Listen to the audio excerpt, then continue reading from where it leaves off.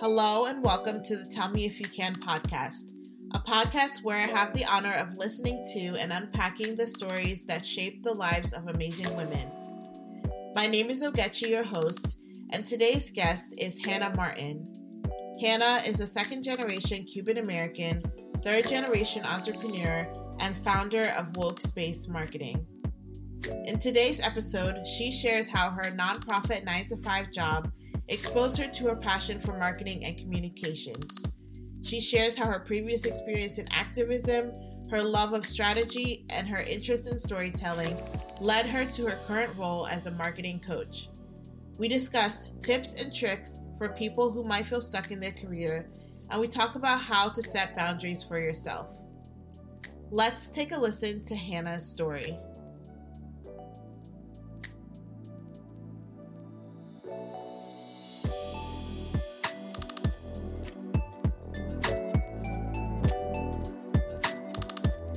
Hello, Hannah, and welcome to the podcast. For those of us that don't know who you are, can you give us a quick bio, who you are, what you do, and where you're from? Yeah, absolutely. So my name is Hannah Martin. My pronouns are she, her.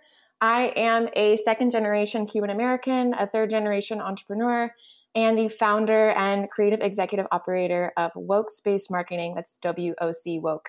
It is a marketing agency that focuses on helping entrepreneurs, mainly women of color entrepreneurs, start and scale their businesses through smart and savvy marketing. That is so amazing. Can you tell us a little bit about your background? You talk about being Cuban American. What was your family like, and how was it growing up, and who inspired you? For sure. That's a lot of questions. So tell us what made you who you are. Okay, so let's break this down. So as I said, I'm second generation Cuban American. My dad was born in Havana and came to the United States in the late 60s on what was known as the Freedom Flights. There were, I think it was 1 or 2 flights every day that left from, I think it was Havana to Florida every day. And this was just like, I feel really fortunate that this happened. I think about this a lot, about how like the happenstance of the United States being just really anti-communism. And so they gave kind of this privilege to Cuban Americans to just grant us refugee status. And so my family came here. They had to leave everything behind in Havana. And we didn't all come at once, but my immediate family did together. And they came to California. That was always kind of their California dream. And I've grown up in Southern California my whole life. My inspiration is my dad and my abuelo, but definitely all of my family. We grew up with a lot of strong women, and I was raised to be a strong woman. And so they're really my inspiration. My dad owns his own engineering firm, and my abuelo, my grandpa, owned his own engineering firm in Cuba before the Communist Revolution. So I think just that grit and that passion, but also combined with this really deep family love, is what motivates me in really everything that I do. That is so amazing. I think, yes, grit is a huge motivator, but I think nothing really can beat that love and support of family. And so since you already had that generational example of business ownership and entrepreneurship, what led you down the road to becoming an entrepreneur yourself? You know, it's funny because even like, oh my gosh, time is not real. So I can't even remember how long I've been in business. I'm like, have to count on my fingers. I started my business officially in February. So that makes it like 5 months now. But if you told me even 6 or 7 months ago that I was going to have my own business, I would have been like, wait, what now? Like, I'm going to do what? Because like, I never really heard that story or like saw it that way. It was just kind of like my dad is an engineer and he just kind of maybe had some issues with authority. So, and so he just wanted to work for himself. And even starting my own online business, it's a whole different thing to navigate. Like my dad all the time is just kind of like, especially with the pandemic, he's like, you sure this is going to work out? Like people are paying you? I'm like, yeah, dad, like I'm doing kind of what you did. What do you mean? Like you just kind of have to trust it. So, but my whole path of getting here was Like I said, I would have never guessed. I was working a 9-to-5 job at a nonprofit this time last year, and even actually up until January 2nd of this year. And it was my first job out of college, and I was there for almost 2 years, and I just didn't see the growth or the support that I was looking for. And I've been working since I was 16, and I just didn't have the experience I was looking for. And so I quit that job without a plan. It was just kind of like this moment of clarity where it was like, I don't really know what I'm going to do. I don't even have savings. This is not a super responsible choice, but it's what I need at this moment. And so I quit, and I was freelancing in the meantime. And eventually it was just kind of like, what if I just did this all the time and just made this more formalized and made it a business? And I kind of just stumbled into this, and it's worked out. So I am going to keep doing it, and I really do enjoy it. So I see myself doing this for a very long time. That is so amazing. So tell us a little bit about the nonprofit experience that you had, and then what you do now as a more formalized freelancer, as you call it. Mm-hmm. So when I was working at the nonprofit, I started on the part-time business. And when you work at a nonprofit, anyone who's listening to this that's worked at one that's probably understands this, like you just end up wearing a lot of hats. And even though you have one title, you really have like 5, that probably 2 at least of which you're not being paid for. But that's just kind of the way that nonprofits go. That's a whole other sermon on like how we fundraise for nonprofits and how we need to be fundraising to be able to support the staff that pull off these amazing feats in nonprofits. But I digress. Anyway, so I was kind of an administrative assistant in the beginning that also was doing the communications. I think often people in kind of less entrepreneurial, less startup-y, more kind of corporate settings see social media and communications as an afterthought. And I actually saw that a lot in nonprofits, that they really didn't take like their website seriously or the social media seriously, and they haven't really moved into this digital age. And so there was a large opportunity there for me to learn really quickly and grow in that way. And I just kind of took it upon myself to do those because I saw those as important from the kind of work that I had done just through activist roles and being involved on campus in my college years. And so I built the website, and I built out our social media presence, and I built out collateral, like, brochures and an annual report, which we hadn't had in years, which is just really, you wouldn't expect that from a nonprofit, that you don't have an annual report. Yes. And so I just learned really quickly. And actually one of the partners, a couple of them, but one in particular, he's a marketing professor, noticed all the work that I was doing. And so he offered to give me a scholarship for his class at a local, it's a college, like an extension program. And so I took his course, and I was like, man, I really like marketing. Like I really liked communications, but I also like this marketing thing. And for me, it just really brought together a lot of the skills that, like, kind of my favorite skills from all my past jobs. So like the activist space, like this kind of storytelling narrative, the importance of getting people involved through your story and advocating for your cause, but also like connections with people more generally, with communications, and the strategy of it all that really brought my political mind into it. And so altogether, it just became this really interesting intersection of all the things that I loved doing. And so it was like, well, I want to do more of this. And so I started consulting with nonprofits that we were kind of partnering with in an auxiliary kind of way. And I connected with them like outside of my role. And I was like, man, I really like this too. But like I said, it's really hard to be paid for your work at nonprofits, especially for these communications and kind of marketing efforts. And so that's when it was like, well, this isn't a fit either. And so I started reaching out to find new leads and find new sources. And that's when I formalized my business and became, now my title for like what I do, I'm a marketing coach. So consulting mainly with like new entrepreneurs, but also established ones for more more complex kind of strategy. That is, I mean, first of all, I too have worked in nonprofit. And so when you said wearing multiple hats, I cringe anytime anyone ever asked me what my role was at the nonprofit that I worked in, because it was like a whole sentence was my title, because there was so many hats that I wore.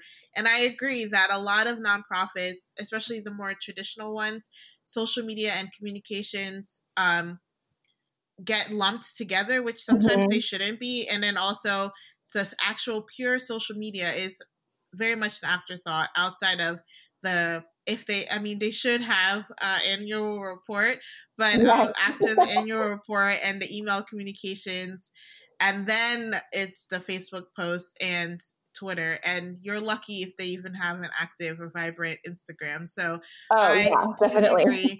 And I think it's so wise that while you were in that position and you were feeling kind of stuck or that discomfort, you realized the strengths that you had, and you also capitalized on the opportunity to build build on the need that organization had.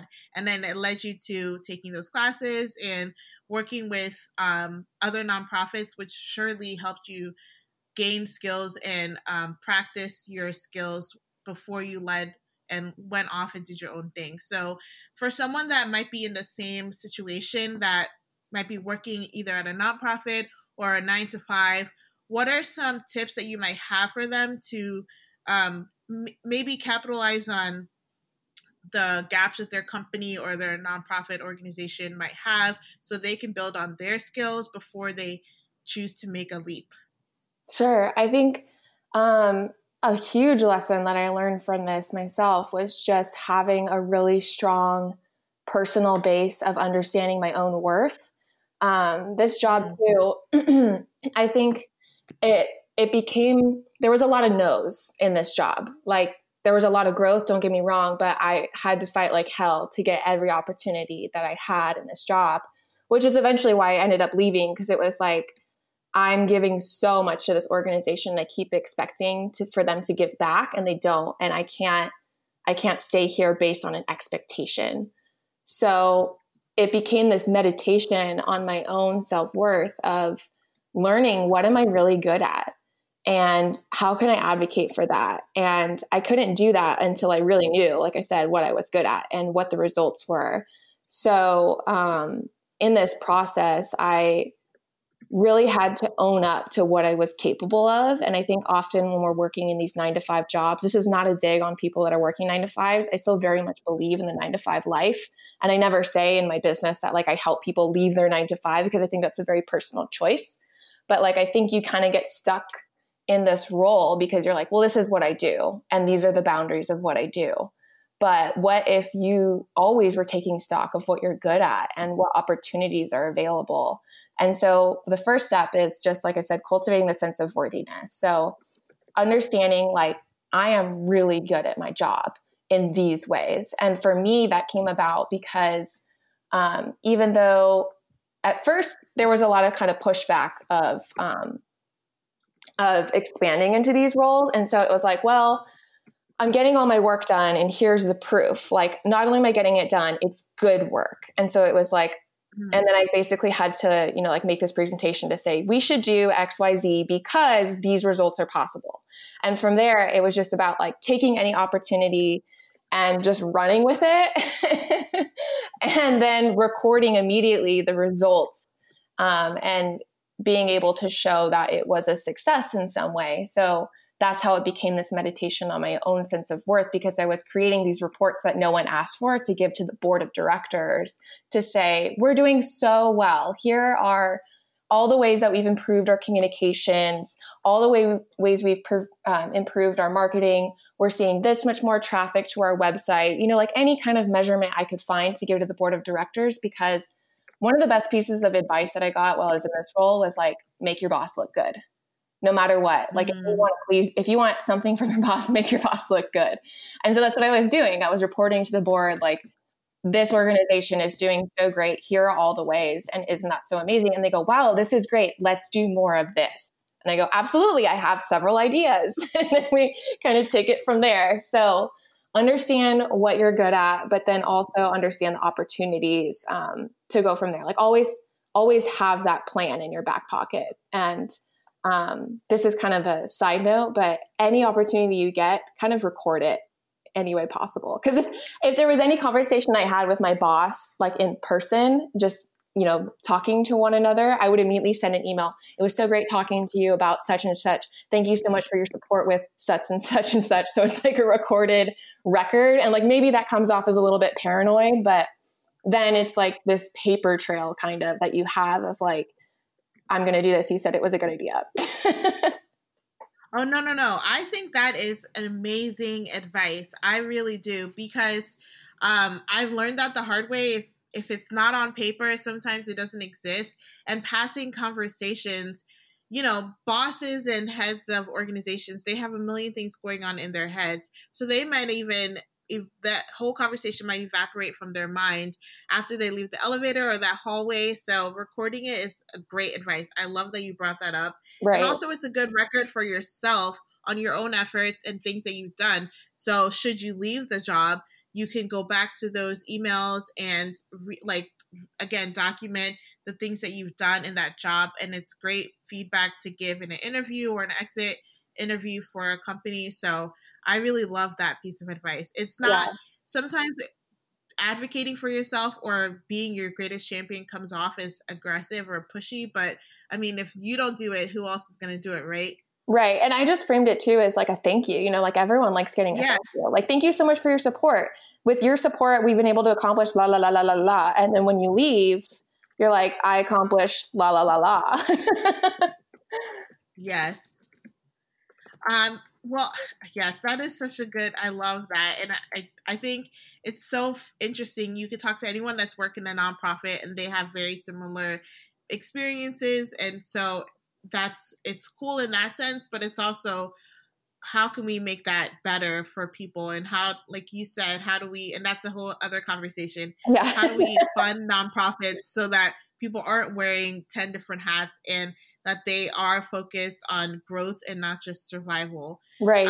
So you talked about activism and your experience being an activist, especially in college. How do you incorporate activism now in your business?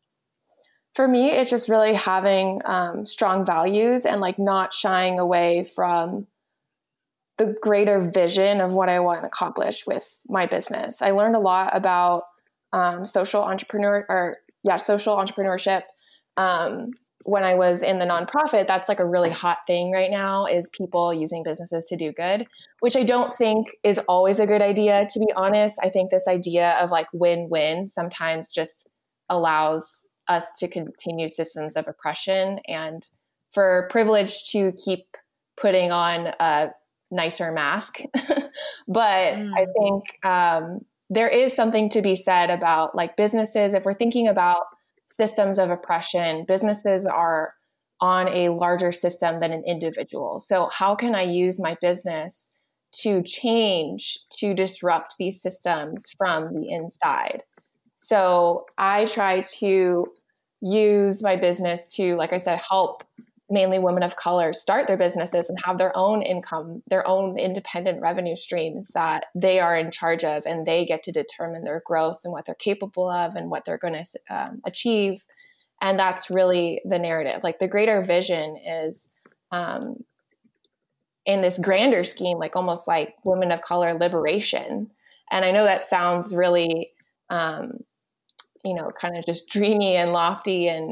But if I don't set my expectations, if I don't set my vision that high, then that's something I'm already selling myself short.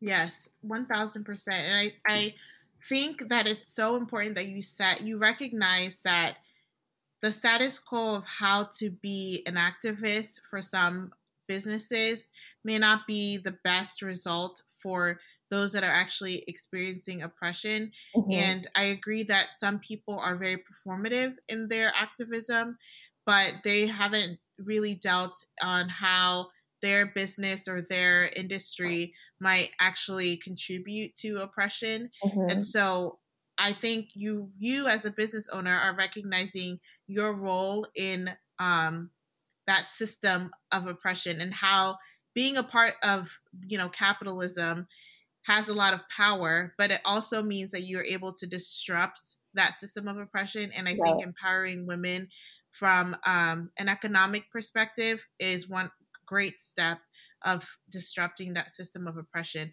especially as we know so much about that wage gap, and how women of color are paid far less.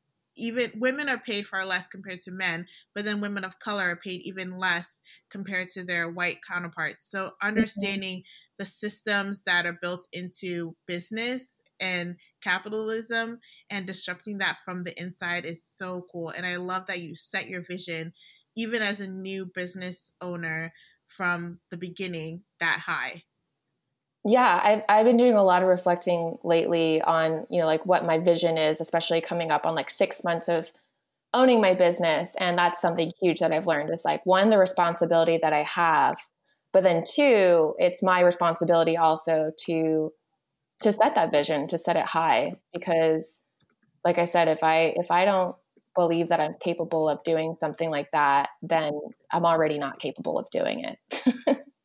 Exactly. So you recently gave a TED Talk. How did you decide on the topic, and how did you go about even accomplishing giving a TED Talk? For a lot of people, that's a huge life goal. Yeah, absolutely. This was a goal that I had since, really clearly since 2015, probably earlier than that. But I wanted to host a TEDx conference at my school. And I actually applied. We were denied on like a technical error, and we could have resubmitted. But in the process of applying, I realized that we didn't have the infrastructure that we needed to pull something like this off, or to pull the conference I wanted to pull off with the school. So I didn't end up reapplying, but I just set my goals instead on giving a talk one day. So 5 years in the making. And it kind of just came to this moment where I saw someone I knew give a talk, and it was like, wait, I could do that. Like, that's what I tell everyone too now, is they're like, oh, I've always wanted to give a TED Talk. And I'm like, well, you can. Like, it's a lot simpler actually than people think. And some people might think that I'm just kind of downplaying it, but like truly, I think if you have a story to tell, if you have something to share, that's what TED's about. Like TED is all, their tagline is like ideas worth sharing. So if you have an idea worth sharing, then I say you should just go ahead and apply. But the topic that I chose, so it's on, the title is Latinas and the New American Dream. And really it just came from my experience. And I was in this moment of shift. This was like, I think I applied like a week after starting my business. And so I was coming out of my last job, and I experienced, like I said, some difficulty in that job. And I felt like it was, a lot of it was tied to my identity as a woman of color. And so it honestly was kind of just this cathartic release of, I need to tell my story. And I know other people have experienced this, and therefore it's going to be really important. But let me tell it in a way that, like, it's not just me, it's this bigger picture. So the bigger picture was like, Latinas are starting businesses at faster rates than anybody else in the United States right now. And I think Black women actually are coming up to be faster than Latinas. I haven't double checked the statistics, but I've seen some reports lately. And no one talks about it that way. Like, no one talks about women of color business owners or entrepreneurs that way. A lot of it is about like marginalized communities, or even worse, minority communities. It's like, we're not the minority here. Like, when you think about it, we're really the majority, and we're really powerful majority in a lot of spaces. Like, I don't know a lot of women of color that aren't absolutely crushing it at their job. And so if we can apply that into starting our own business and owning all of that success, like, there's so much power in that. And so that's the story that I wanted to tell, is like, look, I think that women of color are starting their own businesses, and the data points to this, that we're fed up and we know that we're capable of more. And this is the revolution that's coming. And unfortunately, right now, the resources aren't showing that. We're not getting the funding. We're not getting the venture capital. We're not getting the loans. And so our growth is not where it should be, as far as like scales, compared to other businesses. But, think of what we're capable of, because we've done more with less. What if we could do more with more? Yes. I really like that you looked at what your identity as a female woman of color business owner, and you saw what was the narrative that was being shared in that space, in the business space, and the narrative was not really reflective of the reality that you were living in. That yes, women of color are actually leading in the charge in starting businesses, female-run businesses. And I think once the narrative gets shifted, and that's the beauty of TED Talks, that you get a new piece of the narrative that gets added, whatever that space might be in, right? Business, media, whatever. Once that narrative gets added onto, you can't unhear it. I mean, you could choose to, but once you know that information, hopefully that can empower someone else that is wanting to start a business. Maybe they've been sold like, oh, there's not that many Black women starting businesses. But now you can say, actually, there are a lot, and they're growing in like exponential amounts. And so what would it look like if that large number of Black women rallied together, or were able to find funding together, or something like that collectively? And I think once that narrative shift happens, in a public setting like a TED Talk, that also happens internally with the different people that get to hear you talk and hear that new perspective. So I really think that space is so powerful. And I think that's why it's so desired to give a TED Talk, because the reach is, and the impact can be really great for a lot of people. Yeah, exactly. And I want to add too, if I can for a second, like, that's really what Woke Space is all about too, is like providing that space to have those conversations and to be really honest with ourselves of what we're capable of, and doing it together. Like, it's always been community first for me. I think like there's that saying, community over collaboration. And sometimes it comes off a little cheesy, I think, but truly like that's really what I'm interested in doing. Like if I don't do it with my community, then I don't really want to do it at all. So, and I've been learning that even just in the past couple weeks now. I'm hosting these panels. Probably by the time this recording comes out, they'll be done. But as of this recording, we've raised over $2,000 in just a little over a week on donations only for the tickets. Like, it was pay what you can. And I'm just astounded constantly at the generosity of this community. And I think that it's because I built it first with community in mind and with this empowering mindset in mind. So like, it's all yes. possible. It's just, like, I think we have to break out of this idea of perfectionism and of doing it alone, and this like kind of lone wolf narrative that we see often in entrepreneurial spaces. Yes. And I think, if I may speak for myself, I feel like when I collaborate with mainly women, there is almost the fire and energy that we have as a collective of women that are community focused and community minded to get things done. That is different sometimes when I'm working with, mainly men. And this might just be my experience, but I really feel like more of the narrative of women can work and empower each other together, and less of the narrative that we have to compete against each other should be shared. And I love that Woke Space creates this kind of, again, adds to that narrative, and also creates this community that is very positive and focuses on empowering women together. Yeah, absolutely. And it's not that we can't do it by ourselves. It's just better when we do it together. And I've even found that more so with like women of color. It's like, so much of our culture is based on that community first approach. And I think we learned this maybe from some kind of like survival instincts of, living in oppressive systems. We learned that we need to look out for each other, but also just a more feminine take on business is very lucrative. And people don't see that. Like, people think if you're feminine in business, it doesn't get you anywhere. But this community-minded approach is really powerful, especially, I mean, just being a marketer, I see that because it brings people more loyal to your brand. Yes. And even just from a pure statistics point of view, you have now a more diverse reach in the market share and industry. And I mean, we see this I'm a podcaster. We see this in podcasting groups. There's a reason why people join podcasting groups, because the collective of the different groups of podcasts can then work towards getting sponsorships or deals or whatever versus going it alone. It's possible to go it alone, but sometimes there's a benefit and a lure to, pool your resources together, and then we all benefit from the pooled resources that combined effort and energy giving towards the benefit of the whole. And I guess it sounds very co-op ish. It sounds like a co-op, but I mean, there's a reason why there are people that lean towards that. And even if that's not for you, that space should be provided for someone that might need that in their business or as they start their business. What would you say is the most rewarding part of what you do?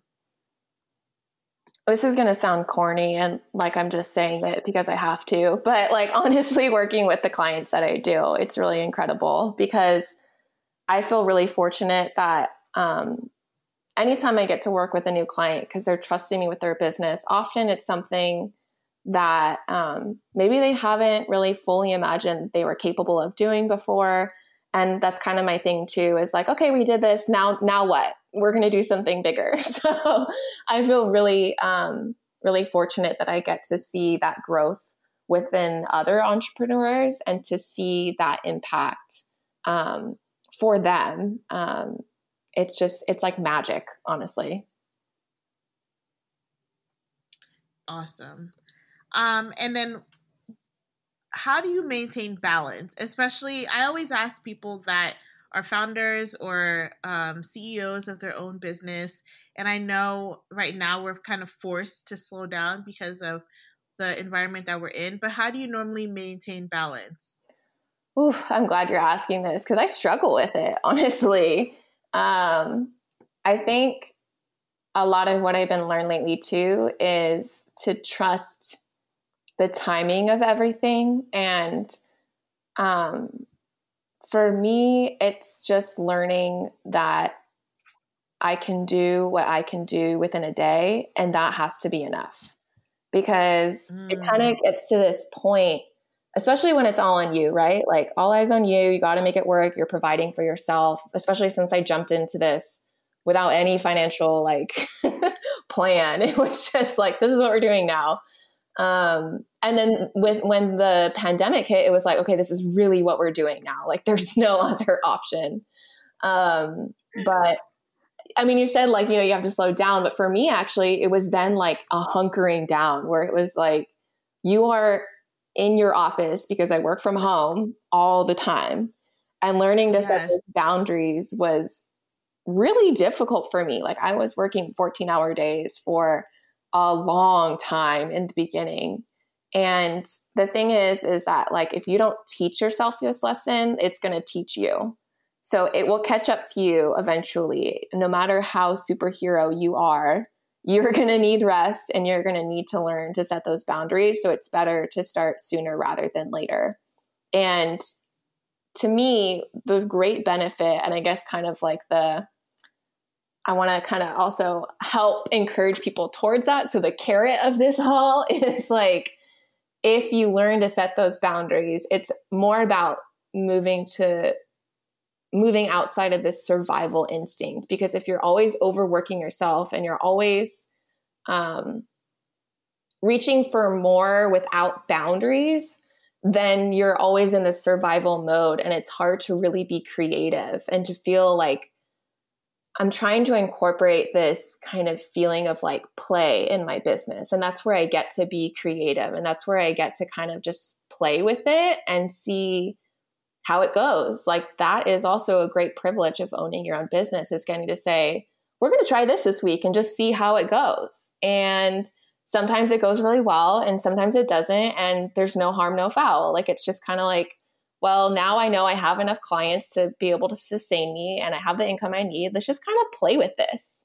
So honestly, I'm not sure what my advice would be in the beginning because I haven't yet figured out how to avoid that. I think probably it's not leaving your 9-to-5, your stable income until you have that financial security so that you do have kind of that space to imagine and create and play.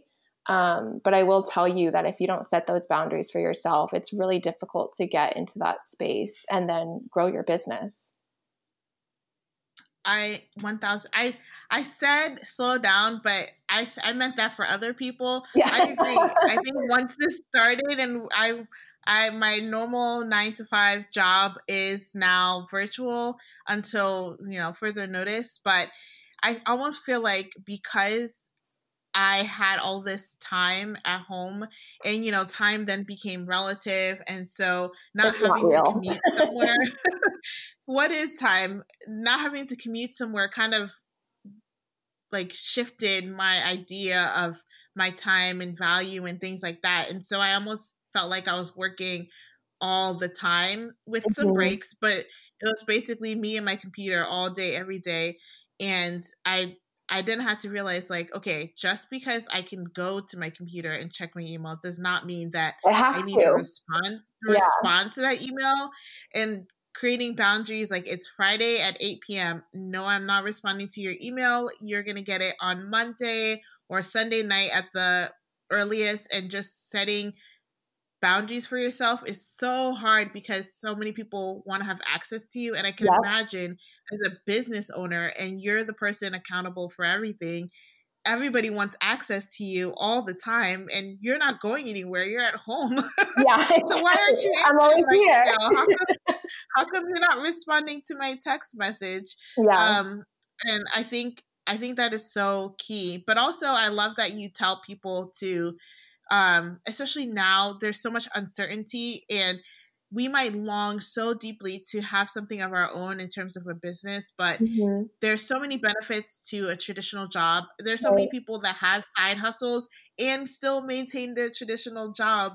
And I think that sometimes the allure of making your own schedule and being your own boss doesn't come with the reality, like you say, of being strapped to your desk for 14 hours and, not having the security of a paycheck like a 9-to-5 would have. Right. And I think telling the full story. Benefit. I mean, come on. I'm uninsured in the middle of a pandemic. Like that is terrifying. Yes. So telling the whole true story, it's not all, LLC and lullabies. Yeah, no, absolutely not. It's emails at 9 p.m. because people are in different time zones. It's phone calls and, coffee for lunch instead of actually eating a full meal. It's not easy. And I'm like, are you in my apartment? Like, well, as someone that has a couple side hustles, I have a taste of what it feels like, which tells me that I should keep my regular 9-to-5 job just for a little bit longer because I like the security, and I also like to be able to say, well, I actually have another job, so no, I cannot, answer this email right away. Yeah, definitely.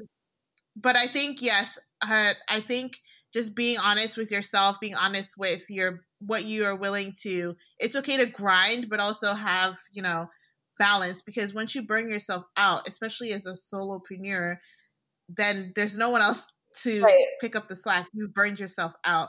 Right. And so that balance needs to be set from the beginning. And you've done that even in your early stages of having your own business. Now to the part of the show that I like to call Roses and Thorns. A rose is something great that's happened, and a thorn is a bump along the road. So what is one rose and one thorn that you've had in the past couple of weeks? Let's see. The rose is those the crowdfunding campaign. Like I said, I've been really amazed by the generosity of the community, especially in the middle of a pandemic and somewhat of a recession. People are still digging deep into their pockets and giving to that campaign, even if they don't want a ticket, which is just even more incredible. I think it's like half of the people that are making contributions aren't even wanting a ticket. They just want to support. And that's really incredible to me. And a thorn, actually speaking about setting boundaries, I think it's about, the thing that I learned that was surprising about boundaries was the person who exploits me most is myself. And learning that I just need to chill sometimes. I think, like, especially with everything going on, like I wanted to be the best activist, the best business owner, the best person, the best friend, the best, everything. And learning to just tell myself no was really hard, especially with, like being a solopreneur, and I support myself. And if something doesn't get done, it's because I didn't do it. And so learning to set those boundaries was really difficult for me because I just had to learn to trust myself and the timing, and that the work that I had put in was enough. And in the end, like, it's a rose, but it was a thorn for a long, long time. Wow. I think that's so insightful. Wow, that is so insightful, because I think sometimes we can be our own biggest hurdle, and people don't realize that we think that we have to work to perfection for it to be of value. And just perfection is just like this capitalistic oppressive tool. Like, it doesn't exist, y'all. Yes. Like, public service announcement. PSA, perfection doesn't exist. And that's okay. Not. And yes. And I mean, I think the more I've been involved in, and really, I think one of the benefits of being more involved in your workplace, like you said, outside of just the parameters of your position, is that you get to really see that the people that you work around are just imperfect beings that just keep the system going, that keep the business going. Yes, we are all your boss, your CEO is not perfect. Yes. All of these people you work with are not perfect. They just have been okay with that, and they just are confident in what they can do. And people make mistakes, and people put out things that may be 90% good, but 90% is they're still good in that. And sometimes we chase after that 100%, and then we put out nothing, or we put out something and then devalue it by saying, oh, well, this isn't 100%, but there's value in doing what you can do. And for you, you're creating a space that does not too many of these kind of spaces exist. And so just being another person to create this opportunity for women of color is good enough, has value. Does it need to be perfect? No, because again, the people that are reaching out to you and that are being coached by you are happy with just having someone that can provide them that service. And when I started to realize that, I was just like, well, okay, cool. Especially for me, when I come from a faith perspective as well. And so I think of certain saints that were like definitely not perfect. Yes. Those are always my favorite saints. Or like sometimes you learn about people that were definitely not perfect. Yeah, like we study these people from the Bible, and they were making all types of mistakes. And like, Jesus stuck with them. So ridiculous. And you're like, I've done it so many times in my life. And am I a saint? No. So I mean, if these people are saints, then I think I'm fine. As long as I'm moving towards doing good and doing what is value. And you talk about having great values as a business. As long as you're moving towards those values, I think everything else, like perfection, does not exist at all. Yeah. And we can look to so many leaders out there that are not perfect, but they have the power to be leaders. So we should give ourselves some break and some slack. Yeah. Well, I just want to add one more thing. A big thing that I learned actually was just like granting myself the opportunity to make those mistakes. Like, to be able to say, like, I made this mistake and it's okay, and we're just going to keep moving. Like, that is a huge privilege to have, because I didn't always see that in my last job, especially when I was trying to kind of expand the role. And so it was like, I'm allowed to make mistakes, and we're all allowed to make mistakes, because that's just part of being human. Yes, and you learn so much about yourself, about your industry, about what you can provide when you make those mistakes. You almost do yourself a better service just giving yourself the freedom to do that. Mm-hmm. Yeah. Awesome. Well, first, I want to thank you so much for talking with me today. And then I also wanted to ask how people can follow along on your story. Yeah, absolutely. So on Instagram, I am Wokespace, WOCSPACE. You can find my website is Wokespace Marketing. And if you want to send me an email, it's wokespace@gmail.com. I also have a Facebook group if you want to join. It's Wokespace Community. And I hang out in there and post pretty often. Awesome. I will share all that information, your Instagram, your Facebook community down below. And hopefully your conversations and panels go amazingly and you continue to do amazing things. I can't wait to see how far along you go on your journey and in your story of life. Thank you so much. Thank you.